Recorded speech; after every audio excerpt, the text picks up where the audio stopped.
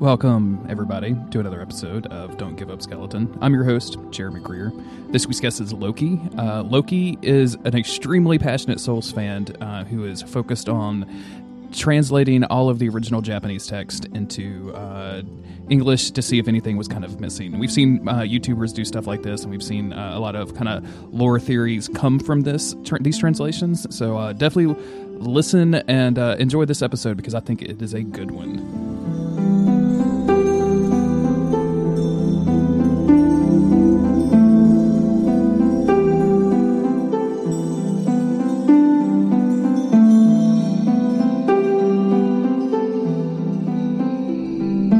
Well, my first Souls game was Dark Souls 1. I had more or less been completely outside the Dark Souls sphere up until my friend had gotten it as a gift. I'm not sure if it was birthday or Christmas. It's one of those two.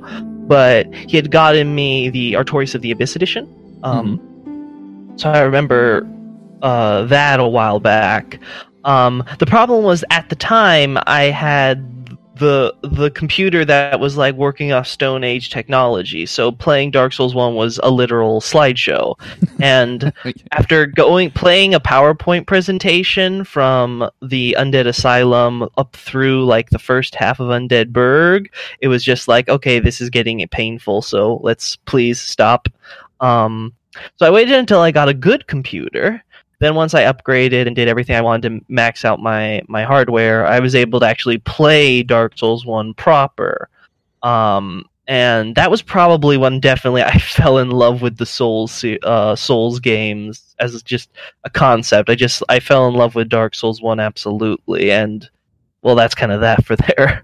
It was just an instant thing, like once you finally were able to get above 1 frame per second, like was it the world that got you in there? I think the problem was when I was playing the game there, I couldn't understand how the reaction and the gameplay worked. It really hindered my understanding. Like, I wanted to play it because aesthetically, especially like from the opening, I had felt a connection there. I am really someone who likes mythologies and histories and things like that. So it was certainly up my alley to kind of explore a world that would tell you its mythological beginning right from the get-go. I think that was a good hook for me. The problem was that the gameplay just was unplayable. I mean, It was absolutely... I just couldn't take it. But then once that was fixed, it really, honestly opened up to me. I got it. I think also it helped a lot was that I think my first playthrough... I've done so many, but I think my first playthrough, the first Black Knight I killed had dropped his sword. Oh, nice. So extremely lucky. Yeah. Yeah, like it was a very lucky. So like as soon as I had the stats, I was pretty much playing with the Black Knight sword the whole way through, and that's basically been my go-to build. I did Black Iron Tarkus with the Black Knight sword as just like, that was just how I played. And it really stuck with me because my friend told me, because I was like, well, what's a really good build to go? And he said, make it what you want, because like there's no bad build in Dark Souls. I was like, okay, and then I just kind of went my own way, and I've been happy with that ever since. I don't know, it's just something that really resonated with me to just kind of go through and explore a world the way I wanted to. It was something that I felt was dying in the RPG, especially with like kind of the thing of, oh, you're a mage, you have to play this way. If you're a warrior, you have to play this way, and it's so rigid. If you compare that to Skyrim, and people know me and know that I don't particularly care for Skyrim, but like I'm not trying to beat up on that game or anything. But yeah, it came out around the same time Dark Souls did, and it's two totally different approaches to an RPG. Skyrim's like you can go anywhere and do anything approach, kind of left to be cold, whereas Dark Souls 1, here's just a little bit of a thing that you need to do, and also we're going to kind of lie to you about it and just go explore this extremely bespoke world that we've created for you. Just really resonated with me, where climbing over a mountain that I could see in the distance, I just did not care about in Skyrim.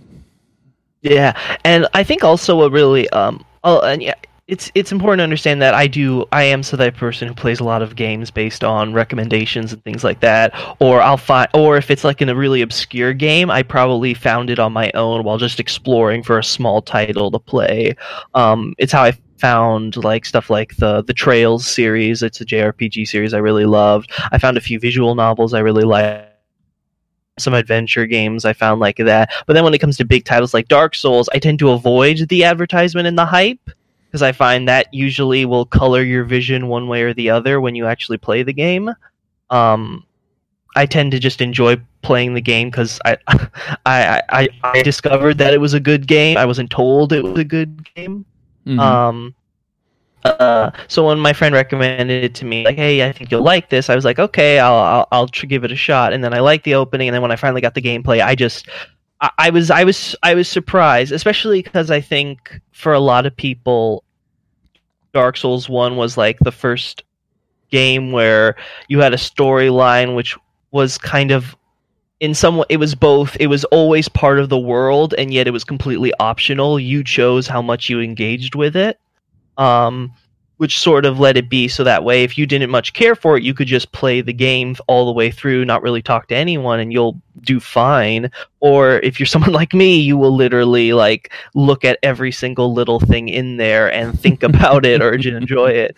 So, and that's something the Soul series really rewards you for.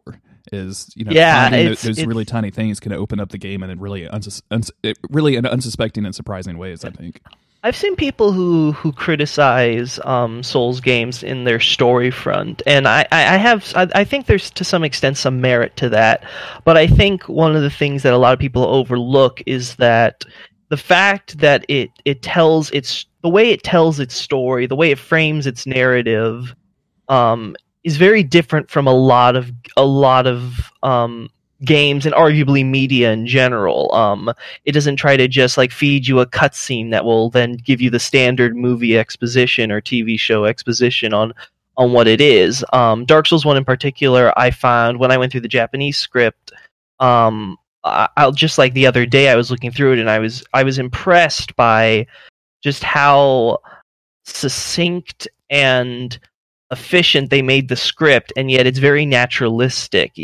Nothing really sounds like the character wouldn't tell you this unless it was a game and they had to. Most of it makes a lot of sense in the context of the narrative they're telling, and it's the same thing with item descriptions. Everything, it builds up a world and a storyline that you may not choose to always engage with. Everyone's experience is going to differ, but I think it honestly, in many ways, I think it's it makes it one of the most best and unique story experiences I think you can have in video games, and it's something completely unique to video games. I don't think you could do what Dark Souls does in a movie or TV show. It's just it'd be completely different. Do you think that's why when Dark Souls has gone cross media with the comic books and things that they have done, that it doesn't quite work as well? Well, they have the new one coming out, so we'll see how that does. Mm-hmm.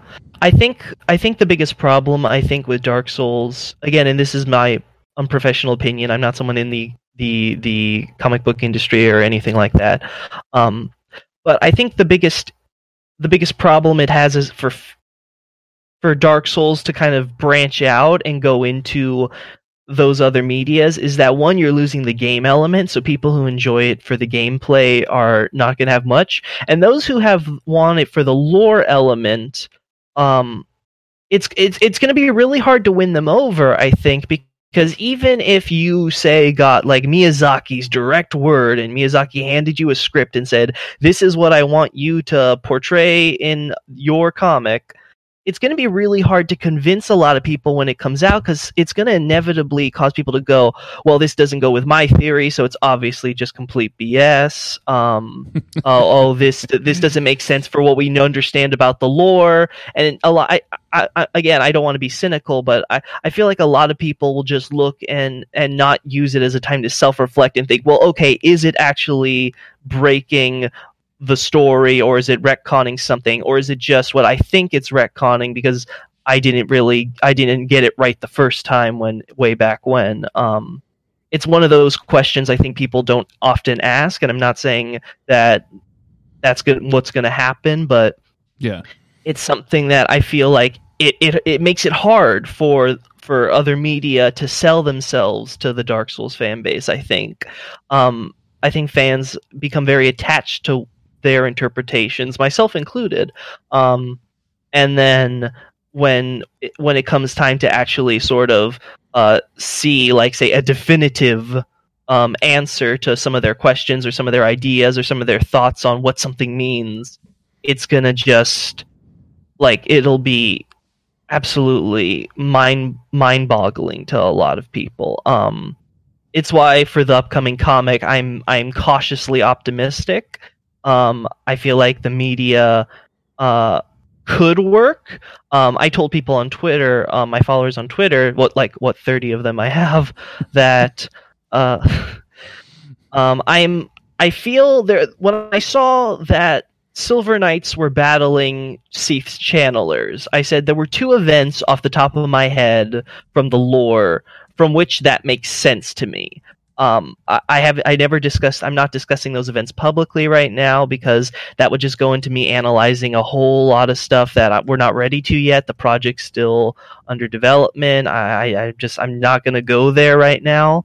But it's something where I'm like, it can make sense. Now, will it? I don't know. I don't know who the writer is. I don't know how far they're going to go with the story. I don't know how much creative liberties there are. I'm not familiar with the Dark Souls 2 comic books. I had to ask just to get an idea of why people seem to have a generally negative opinion of them.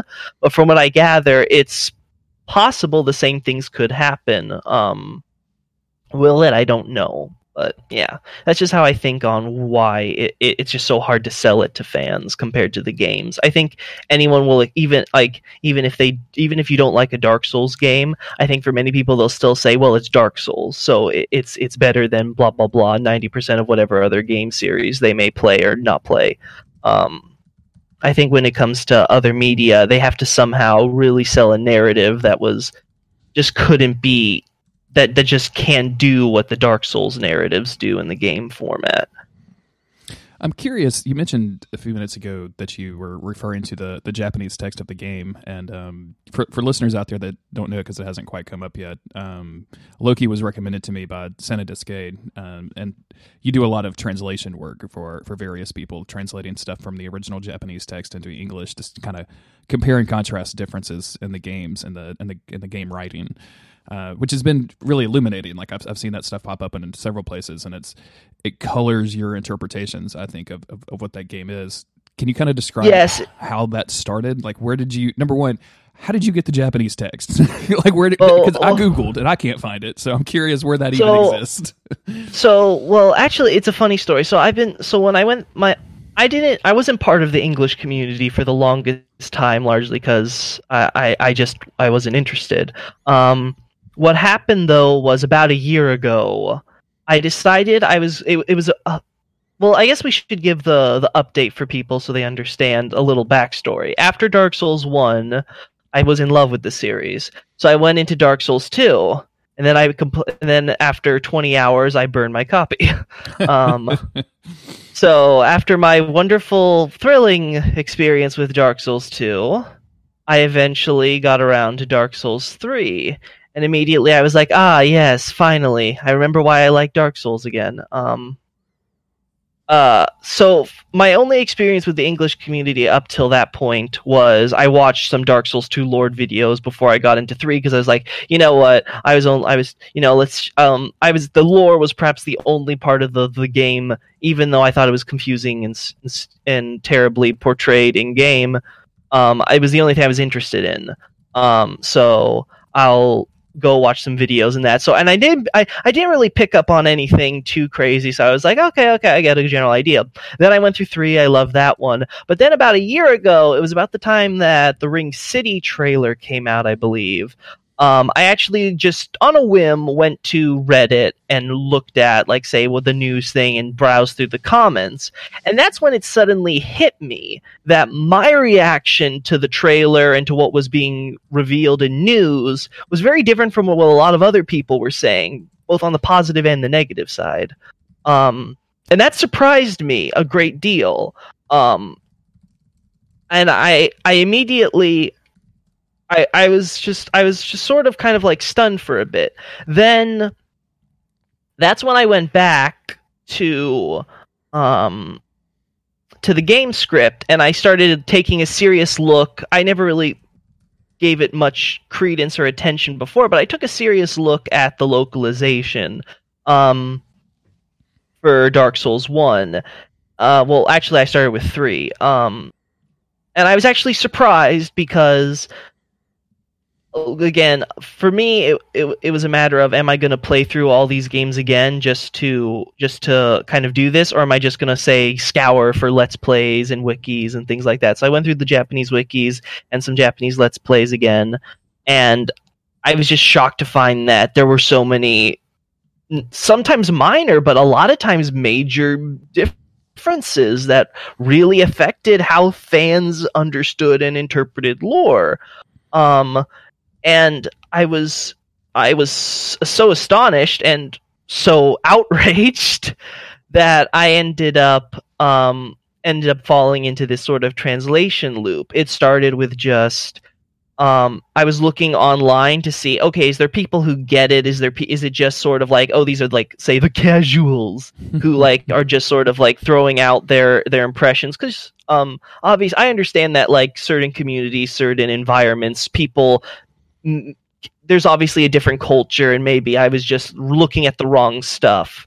But then I looked through a lot of the YouTuber stuff, and I started noticing that, yeah, there was a whole lot of differences between Dark Souls 3 and Dark Souls 1 interpretations from where I was standing and from where other people were standing. I noticed a lot of it was rooted in what people were hyper-analyzing localization choices. And I guess we can go into detail into that a little later, but for the short story was, there were a lot of problems. And I couldn't find a lot of people who sort of were able to look past some of those problems. Then I had found Hawkshaw. It was they were like the one YouTuber I managed to find in my sort of my search for, like, I think this was about March last year, definitely around that time or something like that. That I saw their Izalith video on demons, and I'm not sure if you had seen it, but it was, for me, it was the part where I was like, okay, because Izalith is one of my favorite topics in Dark Souls as a subject matter. I just am really attached to that aspect of the lore. So when I saw that someone got it, at least to an extent, I had many disagreements with Hawkshaw on some of the substance of their work, on some of their conclusions. And again, part of that's rooted in localization, part of it's just me as a critic of their analysis. But for the most part, I was like, oh my gosh, I finally found someone who had a very scarily similar thought process to mine in terms of detail and attention to kind of giving a methodical approach to the lore that I didn't see in a lot of other YouTube channels. And also, obviously, Hawkshaw was much more longer key, and just for me, I just generally like having longer videos to watch because it makes it easier, both when I'm working and when I'm not, to just sort of enjoy content and really digest it. Mm-hmm. And then at that point, that was when I decided, I was like, okay, if someone can get pretty far with this localization, imagine what the community could get if they got, say, more proper localization, an actual proper sort of Bible to interpret. So then I started working on a lot of my translations, and I approached Hawkshaw, and I offered to give them for a time an exclusive ability to sort of take any of my work. I'm not telling you what to interpret or anything, just here's my work, do with it what you will. And that's generally my policy with that. If you want to take my opinion or my thoughts on something, you can. If you want to leave it, that's okay too. I honestly have no stake in that.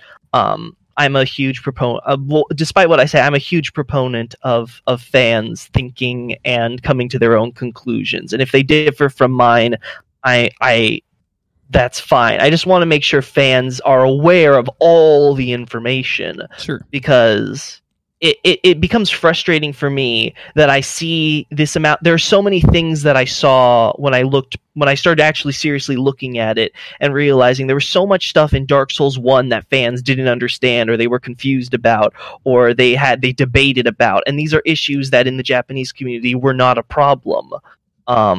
These were debates that were non-existent. These were issues that were just simply not there. But it amazed me too, because the English community is so large and so passionate, that that it just felt very bad for me that was just how it turned out. And it's been like that for 7 years or so now. And generally speaking, the Dark Souls localizations have improved. Dark Souls 1 is easily the worst, no question. But they generally, over time, you can see that more effort was put into the accuracy. There's a lot less objectionable errors in the third game versus the first game. That isn't to say that the localizations are necessarily good, but I would say that they're at least of meh quality. So a whole lot I want to ask about. Yeah, feel free. I want to start.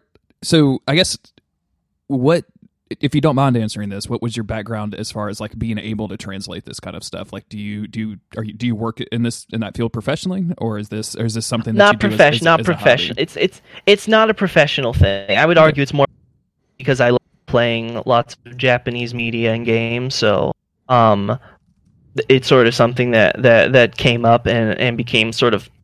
I'd argue that over the year, it's something that you.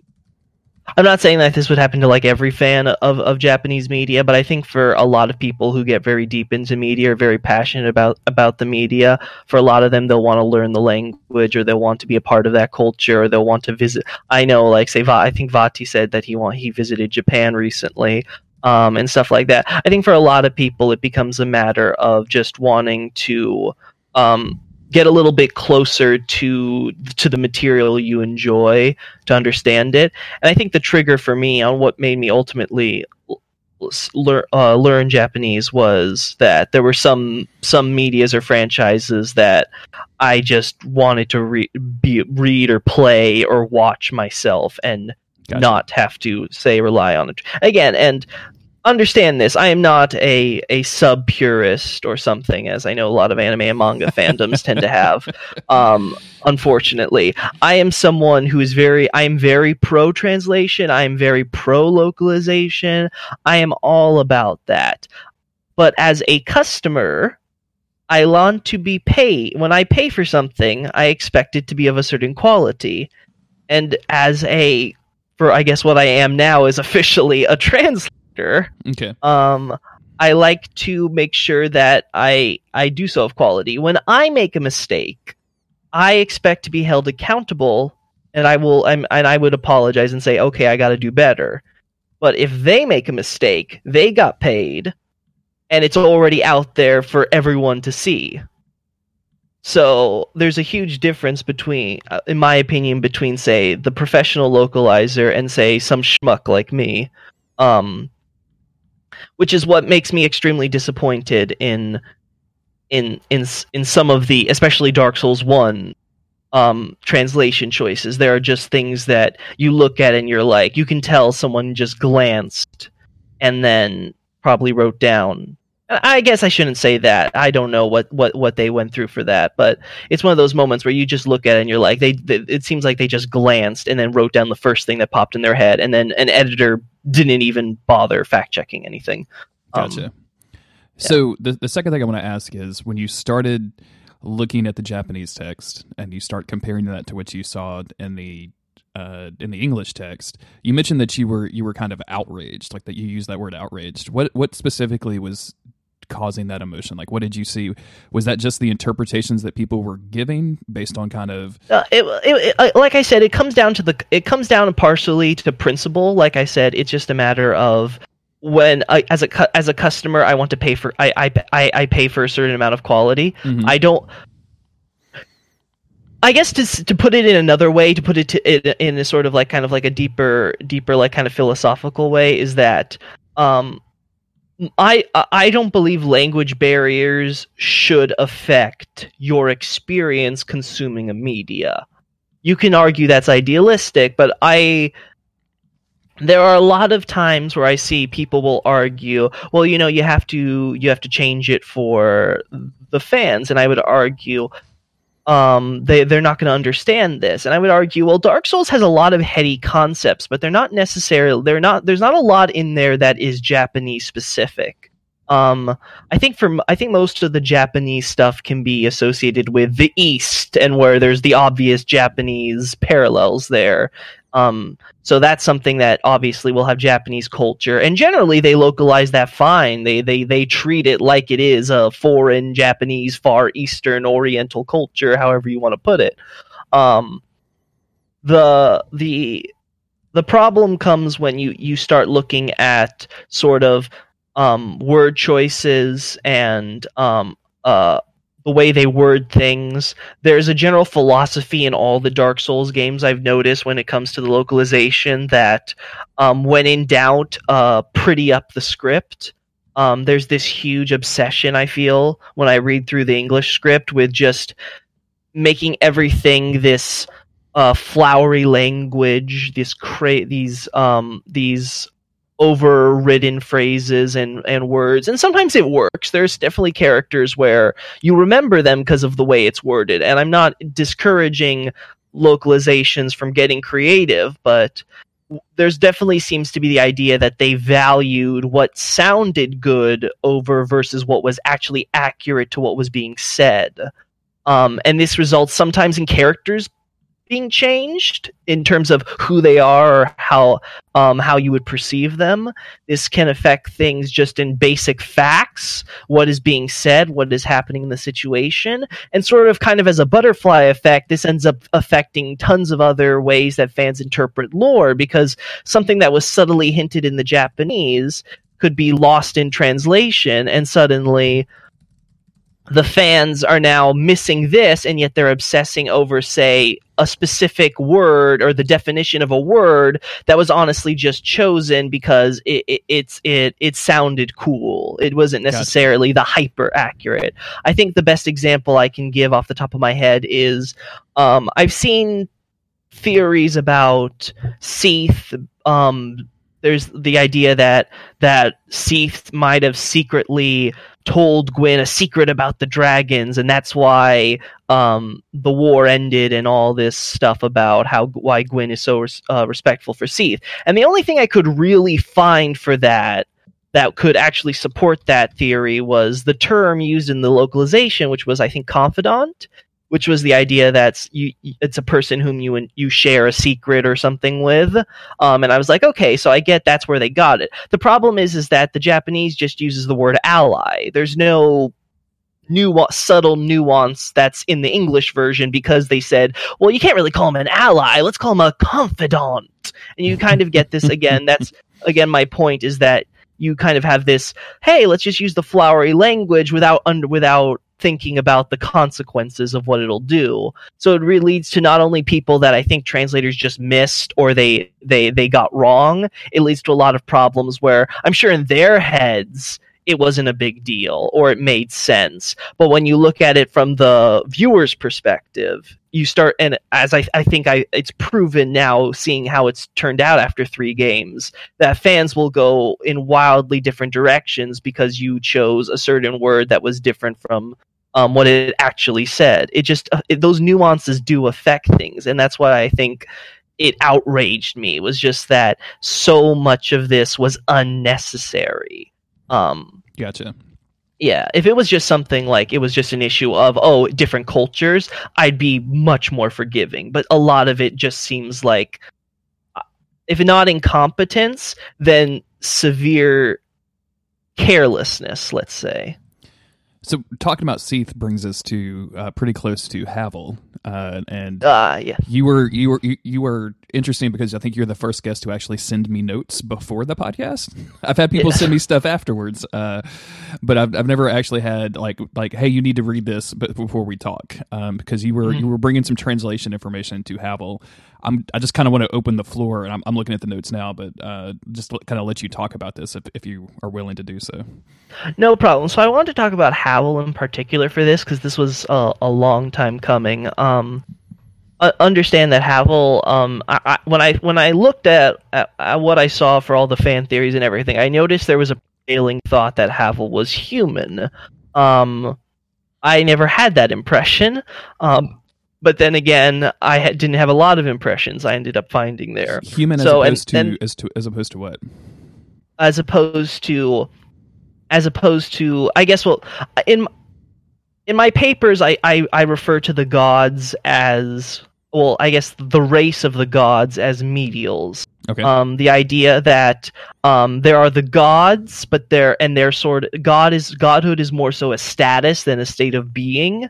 And I wanted to strictly divorce, in my analyses, I like to strictly divorce understanding that there is this sort of innate divinity to the gods.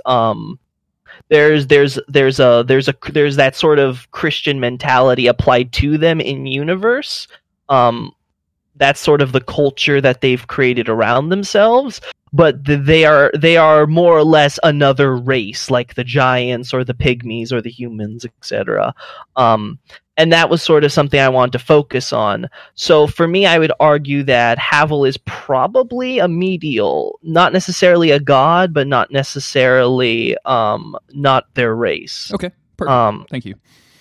Yeah, so I just want to give that preface because for a lot of people, I can understand where like people are like, well, what is Ornstein or Artorias? Are they gods? They're never referenced to be gods. And I would argue they can be the same race without being gods. I would even argue that you could pretty much consider godhood nobility equivalent to nobility in Dark Souls logic. There's a lot of reasons for that, but we'll leave it at that for now.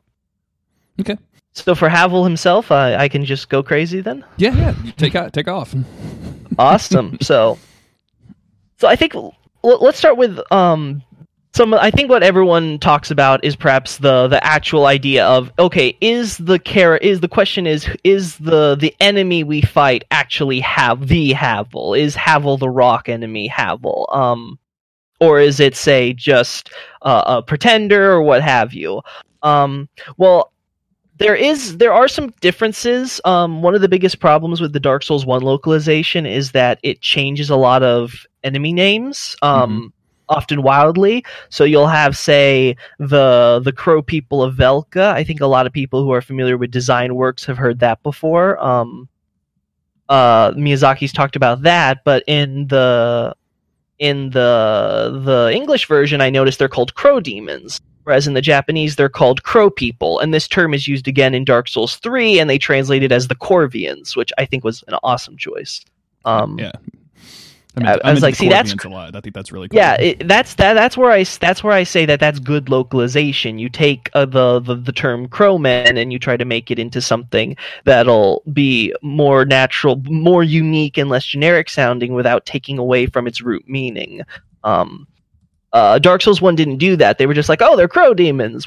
So they're like the chaos demons? No, they're crow demons. Yeah.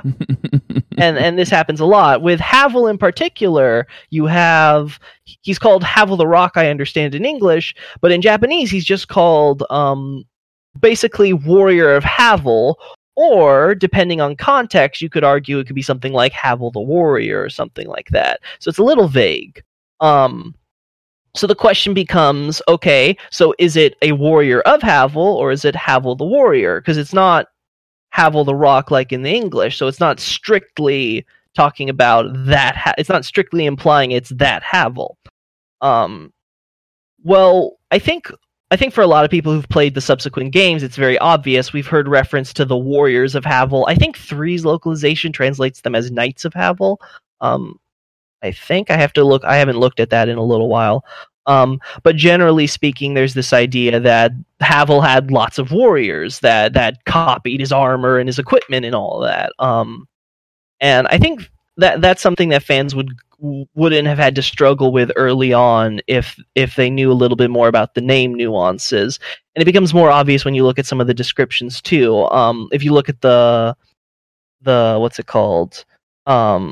The actual talk about Havel, they mention him having adherents and people adhering to him, and this carries over into other games as well. And you'll notice a lot with Dark Souls games, they sort of build a lot of things, especially in the Japanese version. It's a lot more obvious. There's oftentimes a lot of just sort of copy pasting descriptions, for better or for worse.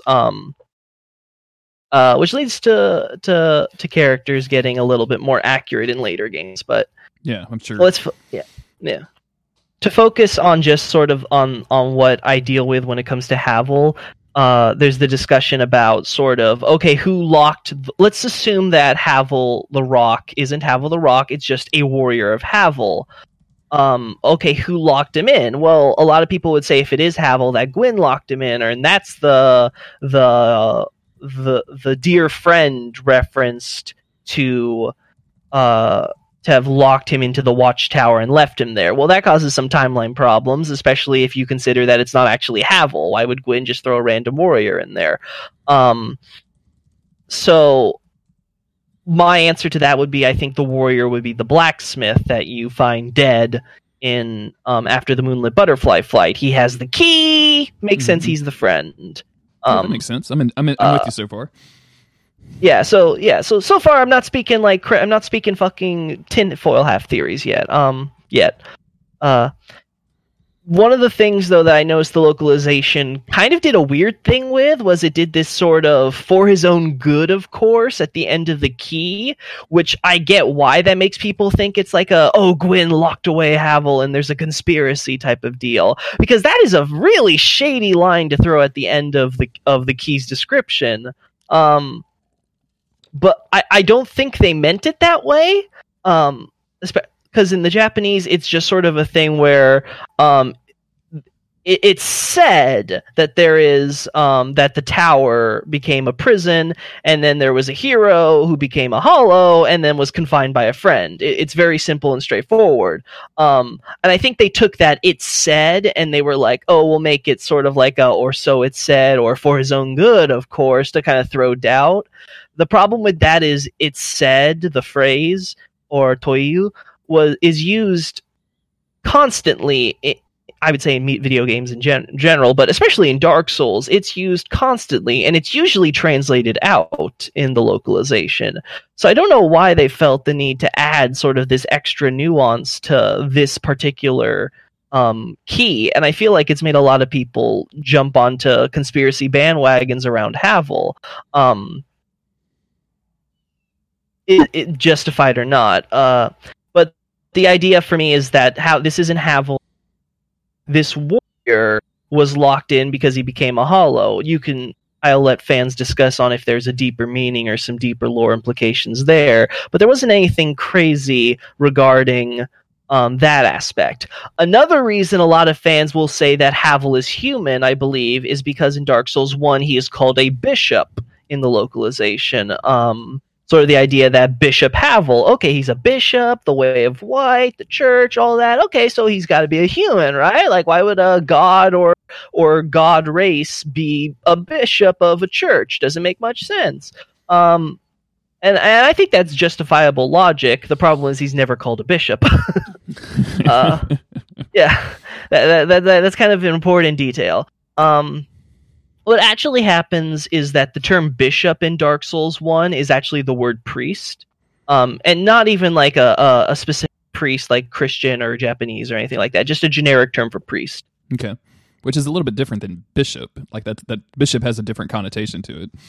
Exactly, completely. And it's sort of like the whole thing where the bishops of Dark Souls, I think there's someone who already did a translation on this, where the deacons of the deep are actually bishops, and so there is actual bishops in the Dark Souls universe. They just don't crop up until the third game. The only references we actually get to Dark Souls 1 when it comes to clergy ranks are the high priests, or I think they're called like something like high bishop or something in the localization. I already talked about this in my Rhea Reddit post. The idea that you can become a high priest regardless of gender and all that based on where we find this ring on a holy woman's corpse. And the general idea that there is sort of this pattern of having a priest, if you're male generally, or a holy woman serving you as one of the gods or someone who is worshipped. So you have this case where Gwyndolin, there's a priest of Gwyndolin, there are holy women to Guinevere, there are priests of Velka, there are all these times where the idea of a priest of X god, or otherwise similarly a high-ranking figure. And the same is true for Havel. Instead of being called Bishop Havel, similar to the whole warrior of Havel, Havel the warrior, I think the whoever translated his miracles looked at the term priest of Havel and thought, okay, maybe it's Havel the priest, and then they went through the editing process and someone decided priest had to be made bishop for whatever reason. Again, these are times where I don't know what to assume went through their heads when they make these choices. Which, of course, that's vague for people. Is it Havel the priest or is it priest of Havel? And I generally understand it to be priest of Havel. One, because Havel is never referenced as a priest or bishop ever again. In subsequent games, that notion is completely dropped. So it seems it wasn't very. Even if he was, it didn't seem to be very important in the first place. And the second thing that's really worth noting is that there's a lot more than just that was changed for the miracles. For I think if I remember right, it's the standard magic barrier miracle. It's just sort of a thing where it's called Miracle of Bishop Havel the Rock. Straightforward, simple. It's a little more complicated in the Japanese. It's which I put as the thing which generalized a miracle imparted by rock-like Havel to meet the way of white circumstances. The reason this nuance is important is because this is done again with the heal miracles. I think it was also translated out correctly, where it seems the way of white has this as the church, in order to give they sort of abridge miracles and make them simpler, so that way more people can use them and it'll be easier to, it's sort of they're sort of mass producing them for everyone in effect. Okay, yeah, that makes sense. And it's so basically they take Havel's original Great Magic Barrier and they're like, okay, we're gonna shorten this and then we're gonna give it out to everybody, which seems to be what happened. They made this that's much more easier to use to a mass audience.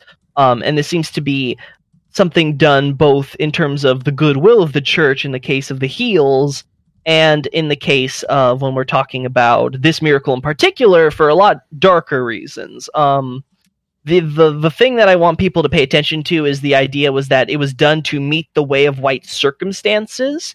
And the thing you have to ask yourself is, what circumstances would the church need to meet in order to make a miracle, basically a magic denying miracle, a magic protecting miracle, so widely available to their warriors?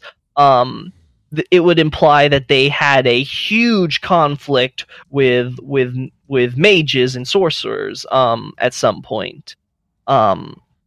And this is again referenced in Dark Souls 3. I believe Dark Souls 3 generally tries to make Dark Souls 1 implied things more explicit. And I think in Dark Souls 3 they called it they called it sort of the sorcerers and clergy were at war for a time or for a short time or something like that. So it's, again, I'm not just sort of spinning my wheels here. I'm curious, because all of this is fascinating, and I like kind of getting into the details and the nitty-gritty of this, of comparing the lore stuff and seeing how much of an effect it has on the overall story of the game. But for you as a player, when you sit down, when Dark Souls 3 came out and you're sitting down to play Dark Souls 3 for the first time, do you have these sorts of questions running through your head while you're playing, or do you try to just kind of experience the game as is and then start tearing it apart afterwards? How do you approach a new Souls game when it comes out? I only did serious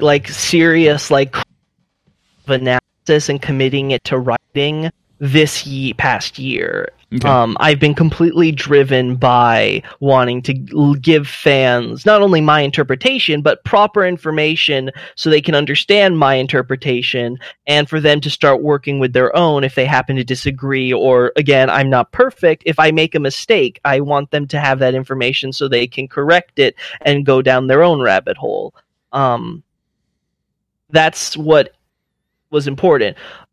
Like I said, when I first entered the English community, what got me into this was that my general impressions from the Japanese perspective ended up being completely different from what the English community seemed to largely understand.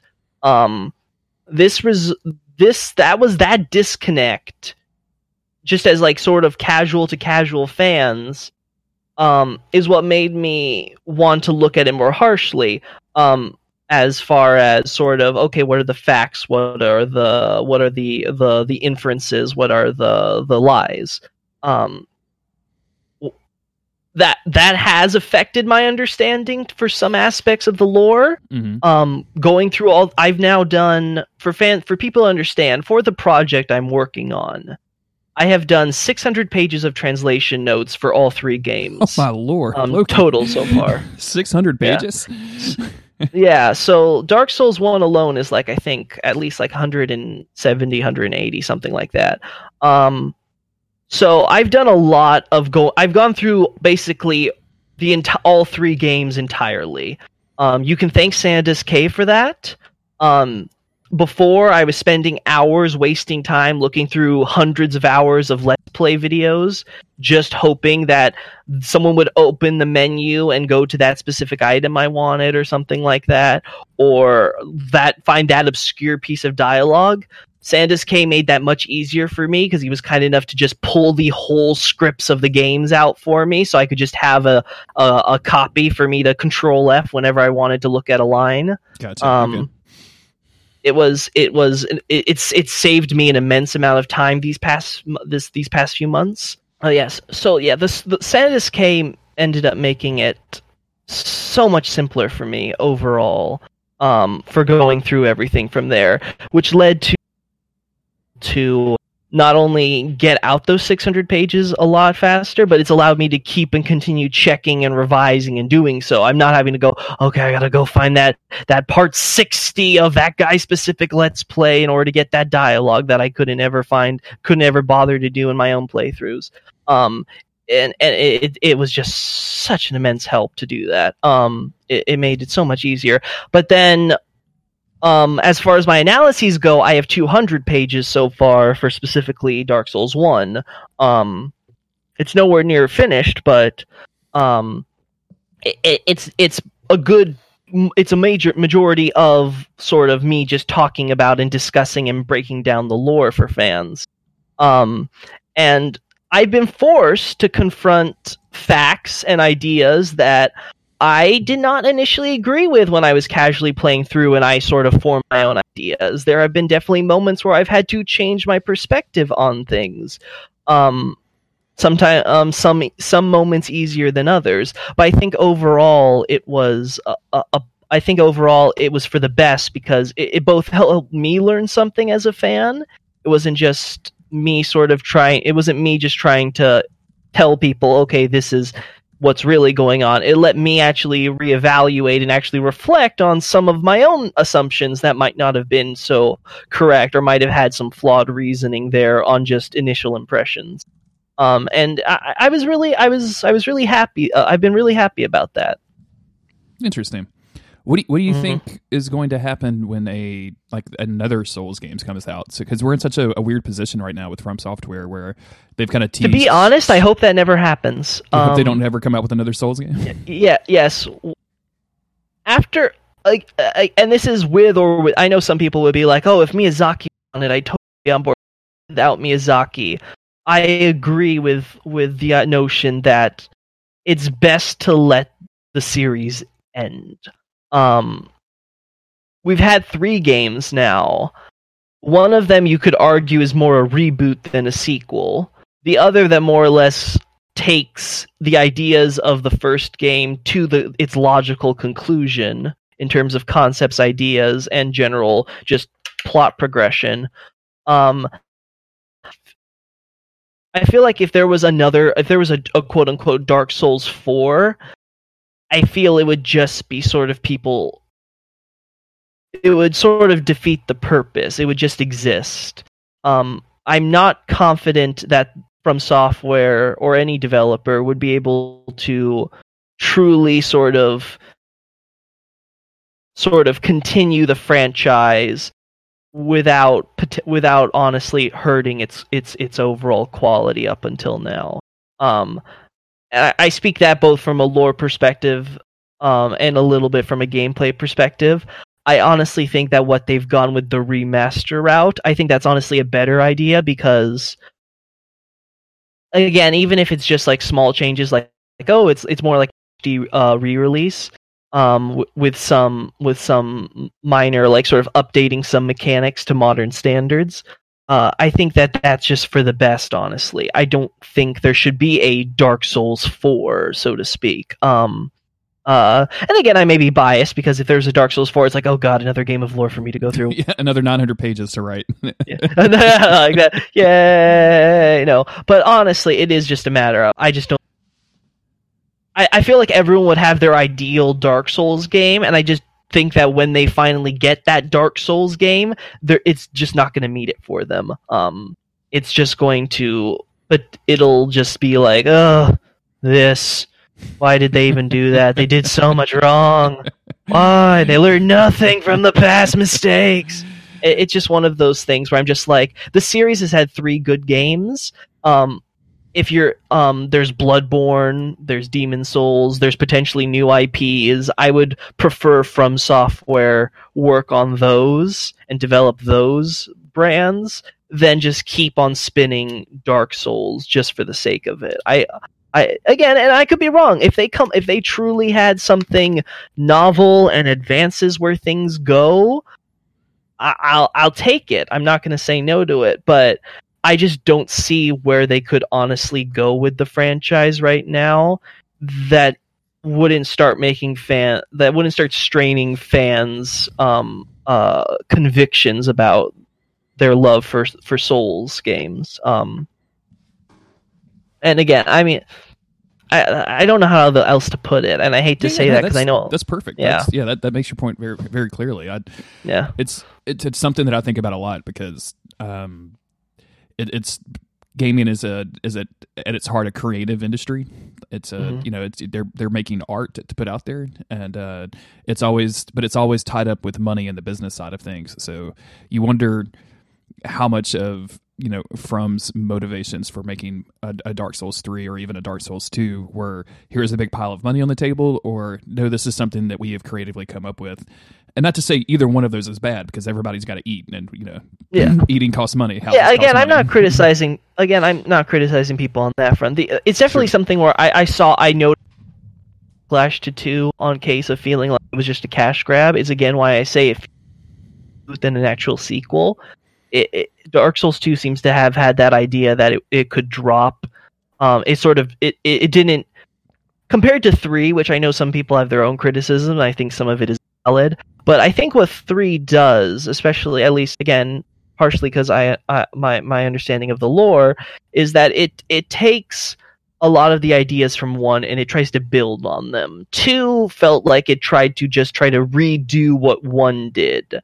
But it couldn't do it because 1 existed. So it said, okay, let's just hit the fucking Marvel reboot timeline, and suddenly, boop, okay, whole new universe setting, everything. See, it's and again, like I said, it feels like a reboot. They just drop all the plot threads, characters, and ideas that you could have built upon that 3 does, which in some ways worked against 2 in the end, because as some people have noted with 3, it made it very easy to drop a lot of 2's lore ideas and just kind of shove it to the side to continue with the plot lines and ideas they go with 3, because it just sort of wrote itself into this little corridor of, we're our own little thing. Well, okay, then I guess we can ignore you if you're going to be over there. I mean, I guess. So So this enormous project that you're doing for all of the Dark Souls games, like what is going to be the goal for that? Is that like to publish that on the web one day so that people can make their own comparisons, or like what's I don't want to say anything too specific on the details. Again, things can change. Sure, I would hate for this project to get dropped, especially when I've been working on it casually for about a few months of just writing my analysis and worked on it seriously, almost 6 months now, seriously working on this project. I think fans have seen from my Reddit posts and my Twitter posts and everything that I have I am super passionate about talking about this stuff with people, and it's really hard for me to keep just zip my lip. But it's something where I definitely don't want to get fans too excited until we're absolutely ready and we can talk about it in total. Awesome. Yeah. It's just one of those things. I don't. Yeah.